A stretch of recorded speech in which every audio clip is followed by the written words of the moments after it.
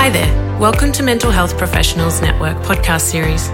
MHPN's aim is to promote and celebrate interdisciplinary, collaborative mental health care.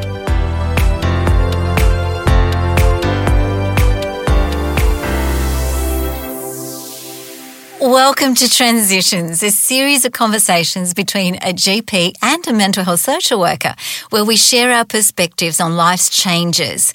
We've been chatting about the transitions, not just the transitions at the end of life, which is one of the things that we started talking about, but also the transitions when we have major life changes, such as bringing a child into the family, or as happened during last year, losing our jobs and all the changes that occurred as a result of the pandemic, the tragedies of the bushfires.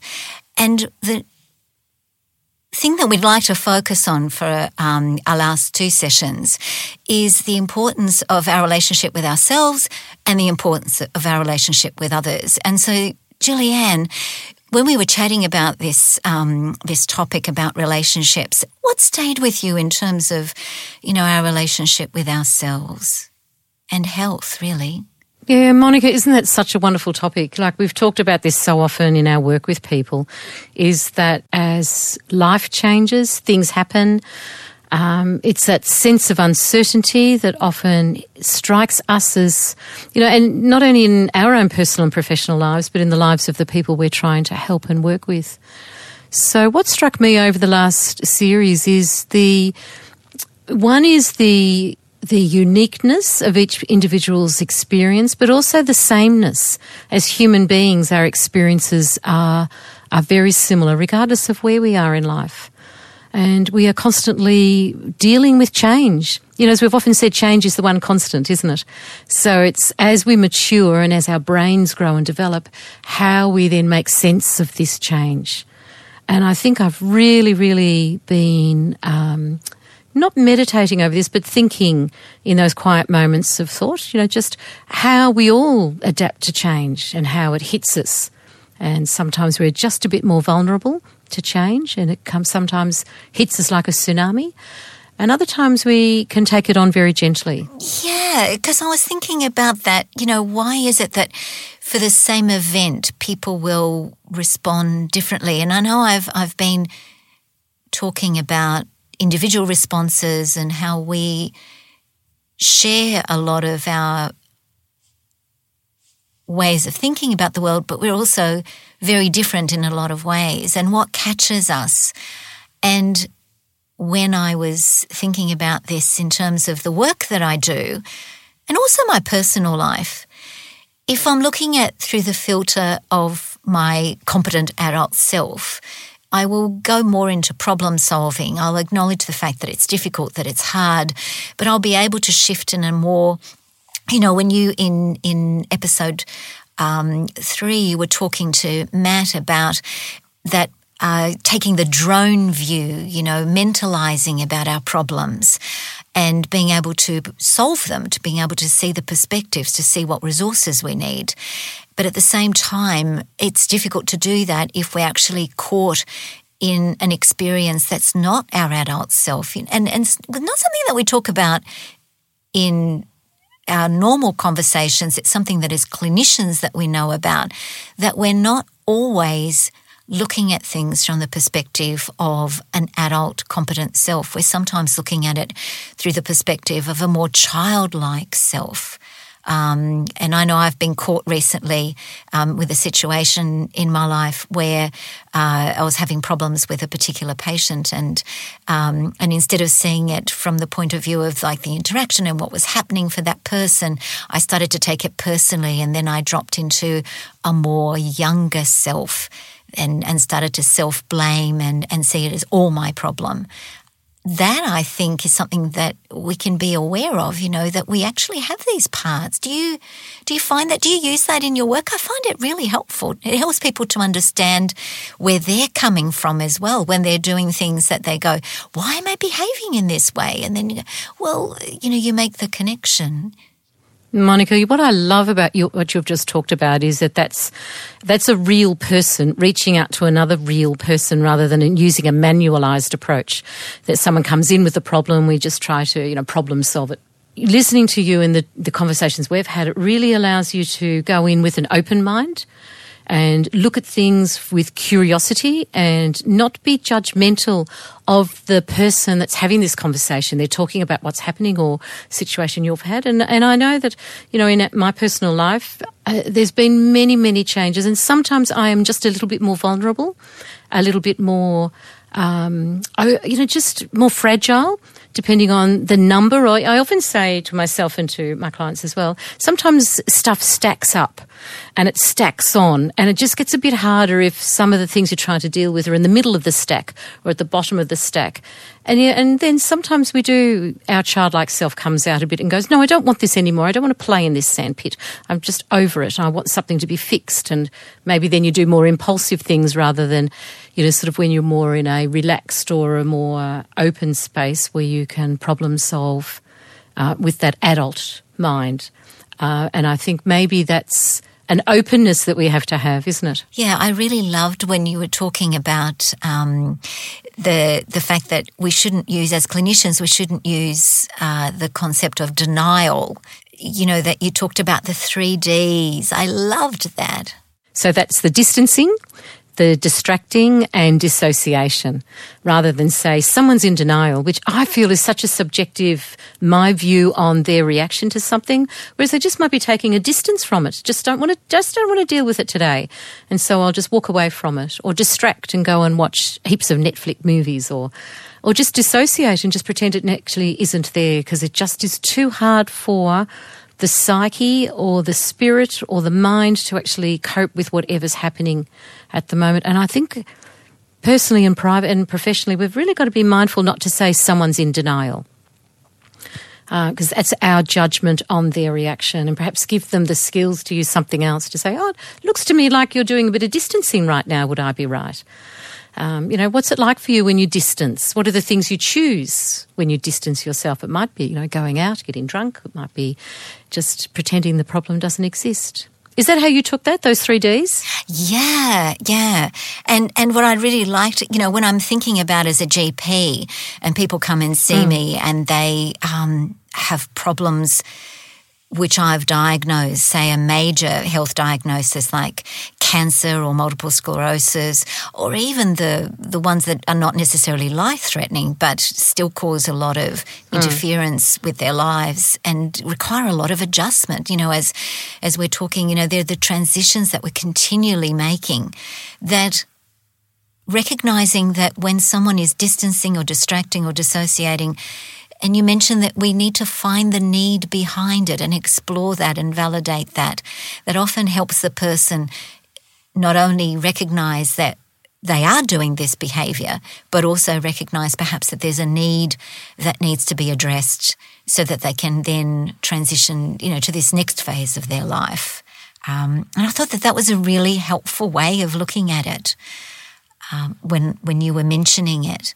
And on that point too, Monica, I think what I often do with people is allow them to go, like say if distancing or distracting becomes a common go-to response, like the habit they've developed to deal with life crises or uncertainties, but allow them to explore at different times of their lives that they might have noticed that strategy or that habit was something that they've been working on very hard, so that when there is some uncertainty, something might have happened. Like, I'll just give you an example. When I started school, I remember my first day at school as a little 5-year-old, tiny little thing with a mop of curly hair, and I went to school with my brothers because Mum said you can go to school with your brothers today, and I was so proud of it.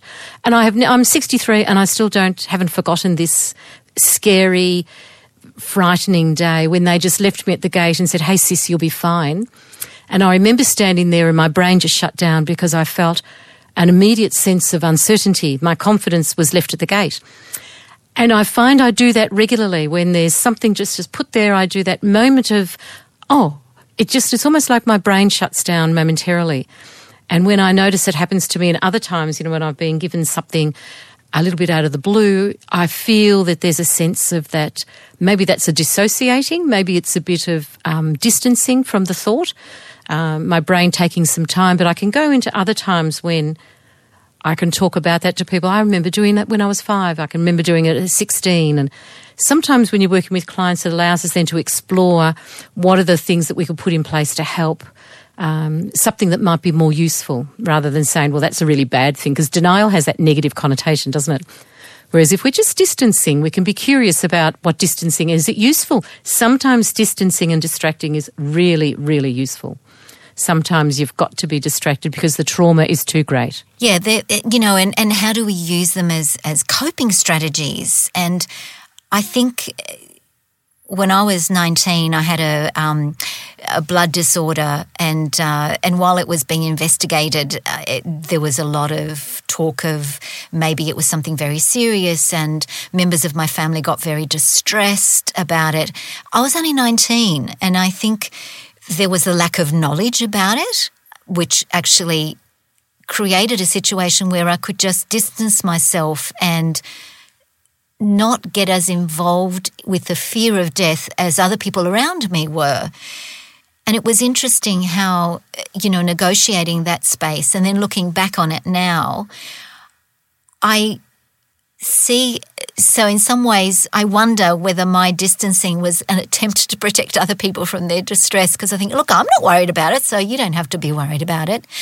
But it's interesting how our reaction can sometimes be part of the relationship that we have with those around us, that when we're reacting to something, that we're looking around and sort of seeing, is my reaction, what's the impact that it's going to have on others, and other people's reaction and the impact that it's having on us. And I think even when we're talking about our own health, we're still in relationship. We're in relationship with all sorts of different people in all sorts of different roles.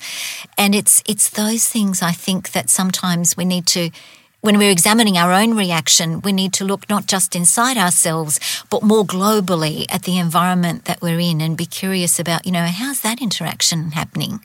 And they're really good points you've raised, that sense of developing relationship, isn't it?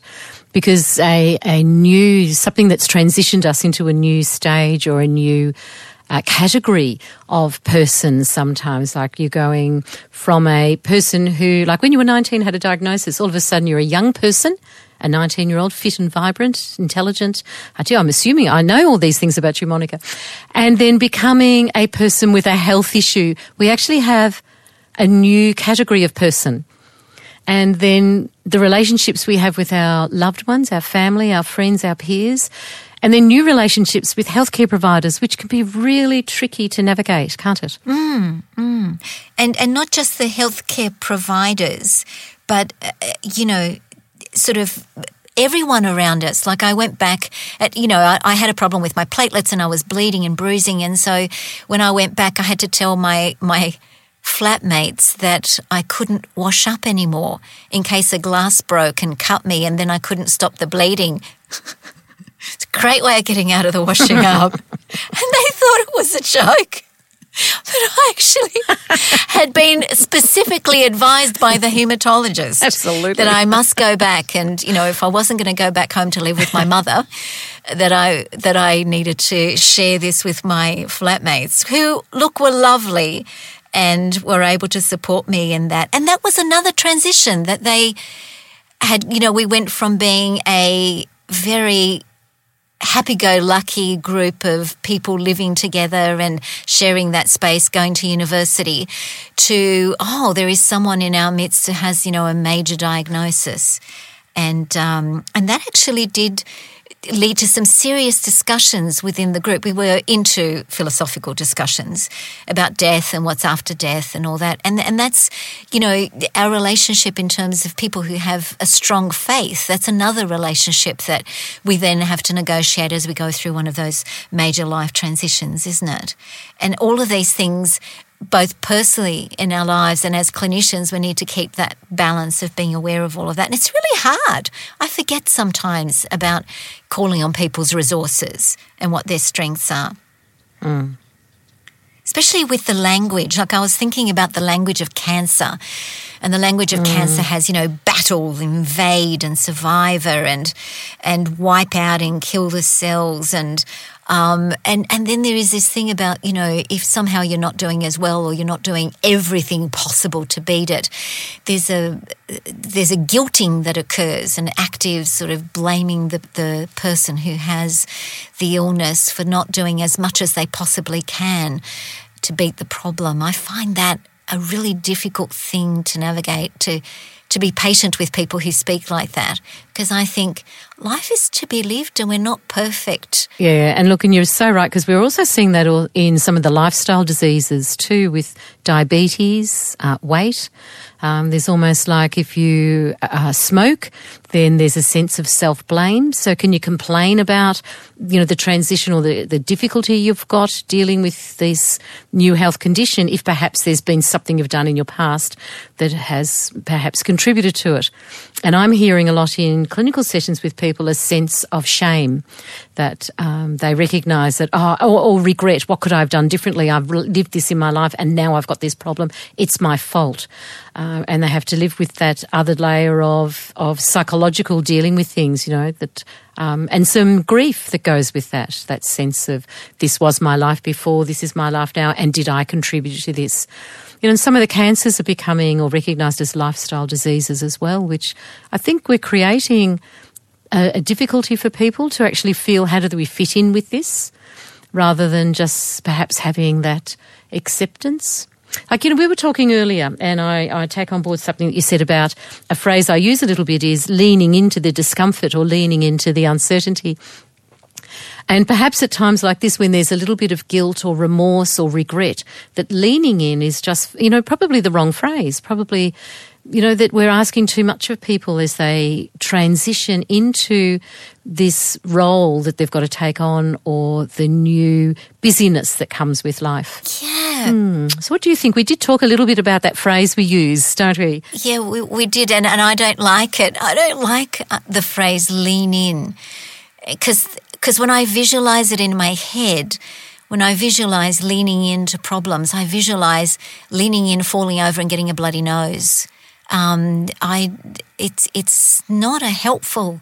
It's interesting, isn't it? Because language is so important.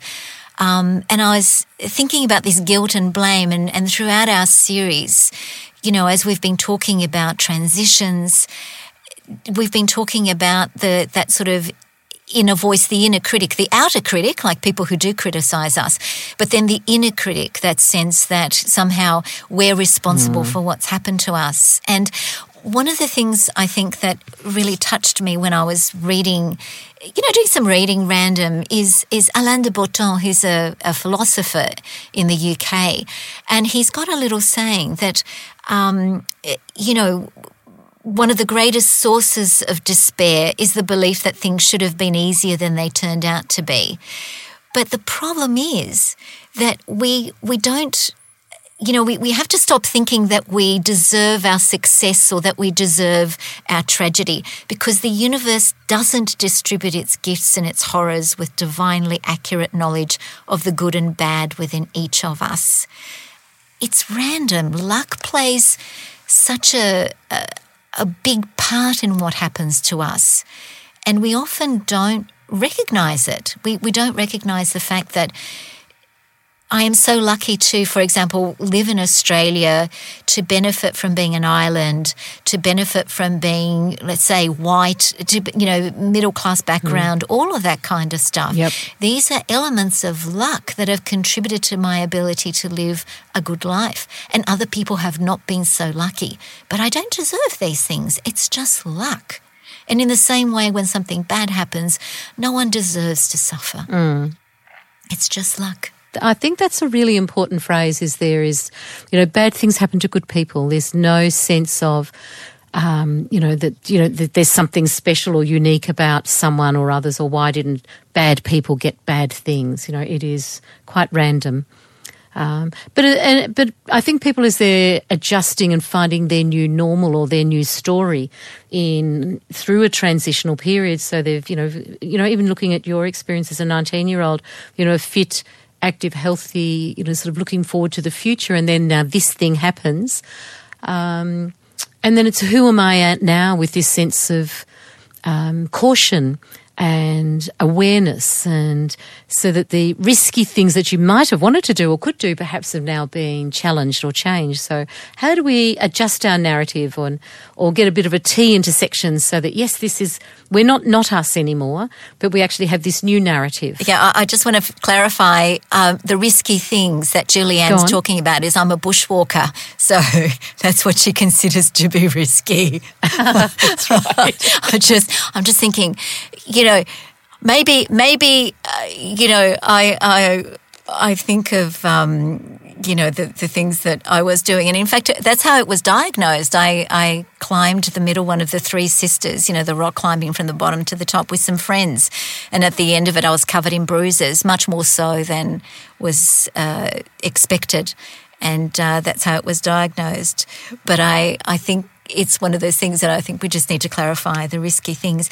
Actually, it's funny about another thing. When I wasn't able to go bushwalking, I had to develop different interests. I had to develop different things that I enjoy doing. And that's part of that transitions process, that we grieve what we've lost, but we also... there are gains that, I think as I have got older, now wear glasses all the time. They're multifocals. I'm so glad I've got them.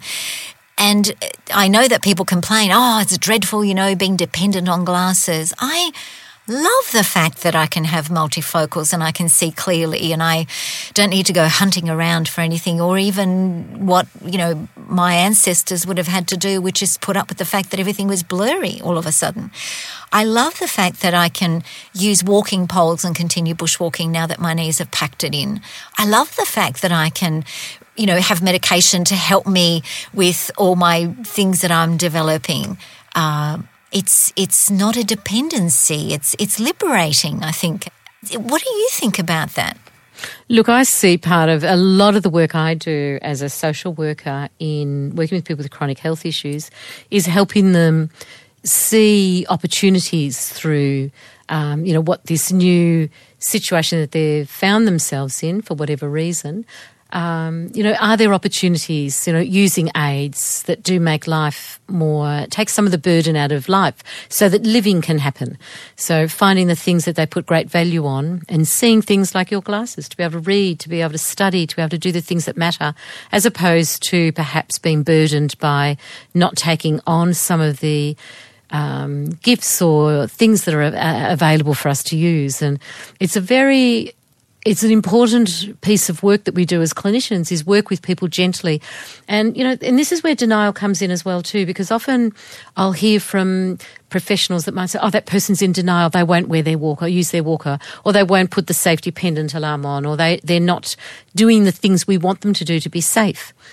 And there's that whole dignity of risk around safe and how much we help people see that perhaps this change is a change, and that the aids and advice and other things around are opportunities as opposed to things that give us perhaps a negative narrative of ourselves. I'm this disabled person, or, I'm now in that cohort of people that's an older group.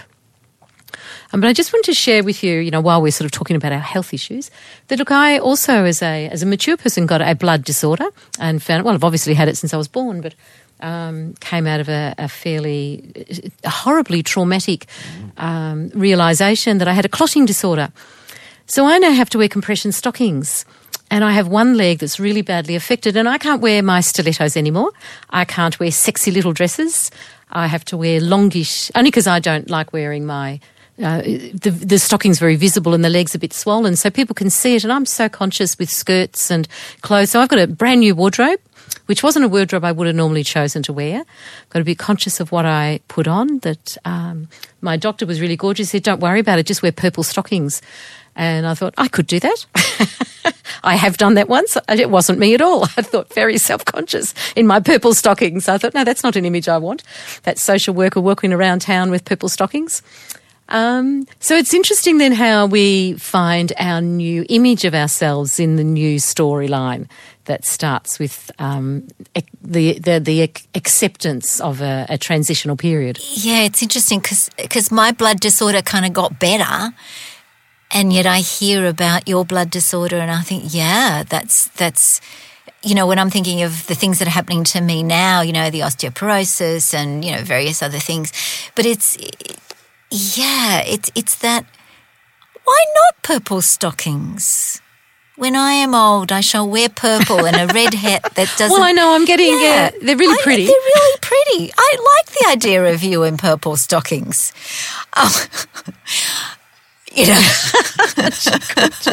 And I noticed there's some you can buy with little diamantes on the side of them too, so I just might go definitely go the diamantes, yes. And I think, but that also is a transition for me because I'm a bit conservative in that area and very conscious. I don't want it to become the talking point when I'm out. That people say, we notice that you've got compression stockings on. I wanted it to become emerged in, just to be the new normal. It's not something that I talk about. It's not something that's there, but it is there and it rears its ugly head every now and then. So I've often thought about this and just mused over, how I'm dealing with this transitional period. Also as I get older, because mine will obviously get worse as I get older, and I need to have more vigilance. I didn't get out of washing the dishes though, so that's something I'm going to work on. And the other good thing is I think wearing stilettos is not good for your back, and so maybe there's some things I'm getting out of it, out of having to wear flats all the time. That's right. I gave up stilettos, never having got into them really. So couldn't understand why people would wear them. It's an interesting thing because I was thinking about someone I met who had a mastectomy and who didn't have a reconstruction. And she said that it was important to wear it with pride, to not see it as a lessening of her personhood, but to see it as an experience that she'd gone through, like a life transition that she'd gone through that was part of her. And she said that what really helped her was to be part of a group of women who could talk honestly about their emotions, because that's the thing, isn't it? It's being able to validate our emotions, to validate our experience, our grief, our anger, whatever it is, our need, behind the 3Ds, the distancing, the distracting, the dissociating, to be able to name those emotions, to validate them. Yes, they clearly make sense, because it then allows us to engage our frontal lobes and to do that mentalizing, that perspective of seeing things from that drone view, to see not just the impact on ourselves, but how it connects with everything else around us, and not to have shame around our bodies no longer being what they were, not to have. So, for example, not to have shame. Like for me, I went recently to Lord Howe Island. We had a family holiday. It was absolutely wonderful. But there's a big mountain that I climbed a few years ago when I went there for the first time. And this time I said, no, I'm not climbing it. My knees won't like it. And that was, I was aware of that sense of loss and that sense of grief. But at the same time, I got to spend the day with my granddaughter, and that was a gain. That was a positive. It was a lovely thing to be able to do. It's, to be able to because it's when we validate our emotions, when we give ourselves permission to do that, when other people do the same, that we actually connect to what our life is like now. What is something that we can actually be grateful for, that we can appreciate. And that gratitude practice that we do every day, that, going against that negative bias that we normally have, it is such an important daily practice for me. And it helps me. And I think what you're talking about too, Monica, is really important, because it's different to the positive psychology or the positive thinking, just be positive, have positive thoughts. This actually, because I think that's quite a superficial response to people's desire to have their experience understood, and to actually work through and acknowledge that people have to go through a transition first and grieve the person or the experience or the stage of life they were in, and allow them to, that cognitive processes to start understanding that this is new for them, and we have to allow them the sadness of grief. and with an acceptance of these new relationships and new ways of doing things that sometimes take for some a little bit more adjustment, depending on what's happening cognitively for them. And also, as things happen as we age, some of the cognitive decline prevents or inhibits or slows down some of that cognitive awareness and reasoning. So we have to be really mindful not to just glibly say to people, look, just be positive, just have those positive thoughts, surround yourself with positive. I don't think that's what's needed. I think what's needed is a lovely, grounded, gentle, that kindness and generosity approach, very much that mindfulness approach to, what's happening with people, that we practice it and we work with people so that they can actually, in a very gentle, generous way, develop a new understanding. Yeah. And something just popped into my head just then about the impact of my not being able to go up the mountain on the people around me, that I had to also take into account my husband's grief, because, he really likes doing things together, that we go on bushwalks together. And that was a moment where he said, yeah, okay, you can't come. And he's very lovely, and he was, not bitter about it at all. But I can imagine that, if we take it sort of more globally in this topic that we're talking about generally of the transitions in health, that we can really be aware of the impact on family, on the impact on friends, on co-workers, on everybody around someone who is going through a major health transition. And that perhaps we are supporting that person or supporting that family. And I've been listening to a podcast called Tiny Victories, and if you guys, if anybody who wants to really be uplifted, it's only about 15 minutes, and there's these two comedians, and one of them's been diagnosed with stage 4 lung cancer, and they decided to do this podcast together about the tiny victories, the tiny things that get done that you can shout hooray about when you're going through a major life transition. And I thought it was such a lovely coincidence that I found it. And they were talking about a woman who'd been diagnosed with cancer, and her workmates put together a box of things of her favourite colour, just as a goodie box to distract her and to allow her to have a bit of joy in her day. And it's those people who go, I'm in Officeworks, what would you like, for your kids before they go to school? I'm at the supermarket, what would you like me to get you? Those practical things are so helpful as well when we feel helpless, when people around us are going through a hard time. And just a note to say, I'm thinking of you, a funny video, like all of those things are so helpful, rather than you'll beat this, or be positive, otherwise you get your cancer back, or, don't get stressed, otherwise you get your cancer back. I've heard people tell me that they've been told this. And so there are so many ways that we can be helpful, and ways that we can help ourselves to choose the people around us that are going to give us the support that we need. What came to mind when you were talking is, in mental health, we have the "Are you okay?" and just ask the question and then listen to the answer, or even, ask the question and refer on. Maybe we need to be talking about this in this context, and not just in, the workplace and mental health, but saying to people who are dealing with life's transitions, just a very gentleness, "Are you okay? Is there anything else that we can do?" rather than not know what to say, or just offer those very superficial responses as, look, just be positive, or try not to get stressed, regardless. I appreciate it in the cancer environment, but it's often seen in other, sort of MS, motor neurone diseases, even in Parkinson's, I'm hearing that. And also even in the aged care space, when people are transitioning. Like, I think one of the hardest transitions I think must be for a person is to have a fall, and then to go to hospital, have to have whatever, procedure they need done, and know that they will never, ever go home again, and then have to deal with something that's happened really, really quickly, and the grief of that, when there's a knowing that change has to happen, and that somehow people aren't stopping and asking, are you okay with this? And finding a way to allow that person to talk about the grief without being the caring people, the health professionals and families being worried that they won't make that transition to aged care or supported living easy. I think that would be some of the people I'm working with in the moment in aged care. It comes up as a very constant sadness that that I think we need to explore. Like one lady too, a few years ago, or probably 2 years ago, said to me, do you like talking like this to people? And I said, tell me about how you think I'm talking. I said, listening and talking to me. She said, I haven't had a conversation like this for 30 years.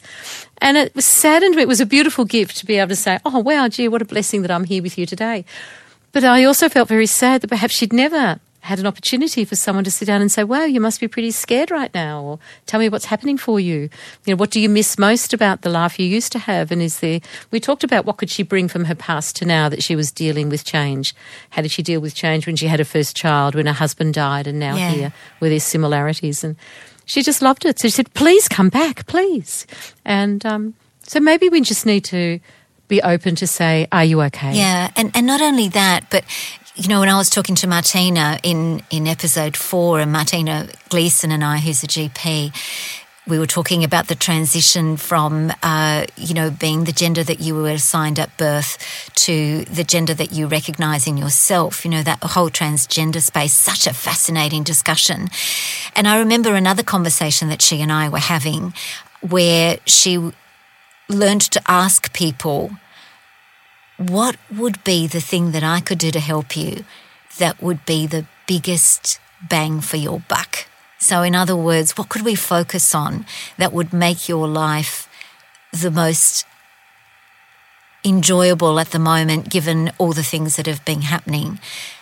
And I think that's been one of the focus throughout our conversations, Julianne. When we're talking about transitions, we're talking about how can we pull from other people's conversations, other people's life experiences, and all the experiences that we have around us? What is going to help us personally? What is going to help us to both, professionally and personally live a really good life? And as you say, we need to finish. And so I'm going to say that's it for today, and we hope that you've all enjoyed this episode of Transitions, while we've been talking about transitions in the area of physical health and mental health and all of those sorts of things. And next time we're actually going to be talking about our relationships widely to bring our podcast series to a close. We learn so much from each other. Yes. And so thank you very much, Julianne. Wonderful, Monica. It's just been fantastic. I have loved these episodes. So looking forward to episode 6 and hoping that people listening got lots of feedback so that, we've got things to work on and develop hopefully new series of podcasts. But look, I'd like to say too, Monica, I have learnt so much, and our conversations, I think, are enlightening and really something I look forward to. And so I'm Monica Moore, a GP, and my friend Julianne White. We're saying goodbye and look forward to talking again at our next episode. Visit mhpn.org.au to find out more about our online professional program, including podcasts, webinars, as well as our face-to-face interdisciplinary mental health networks across Australia.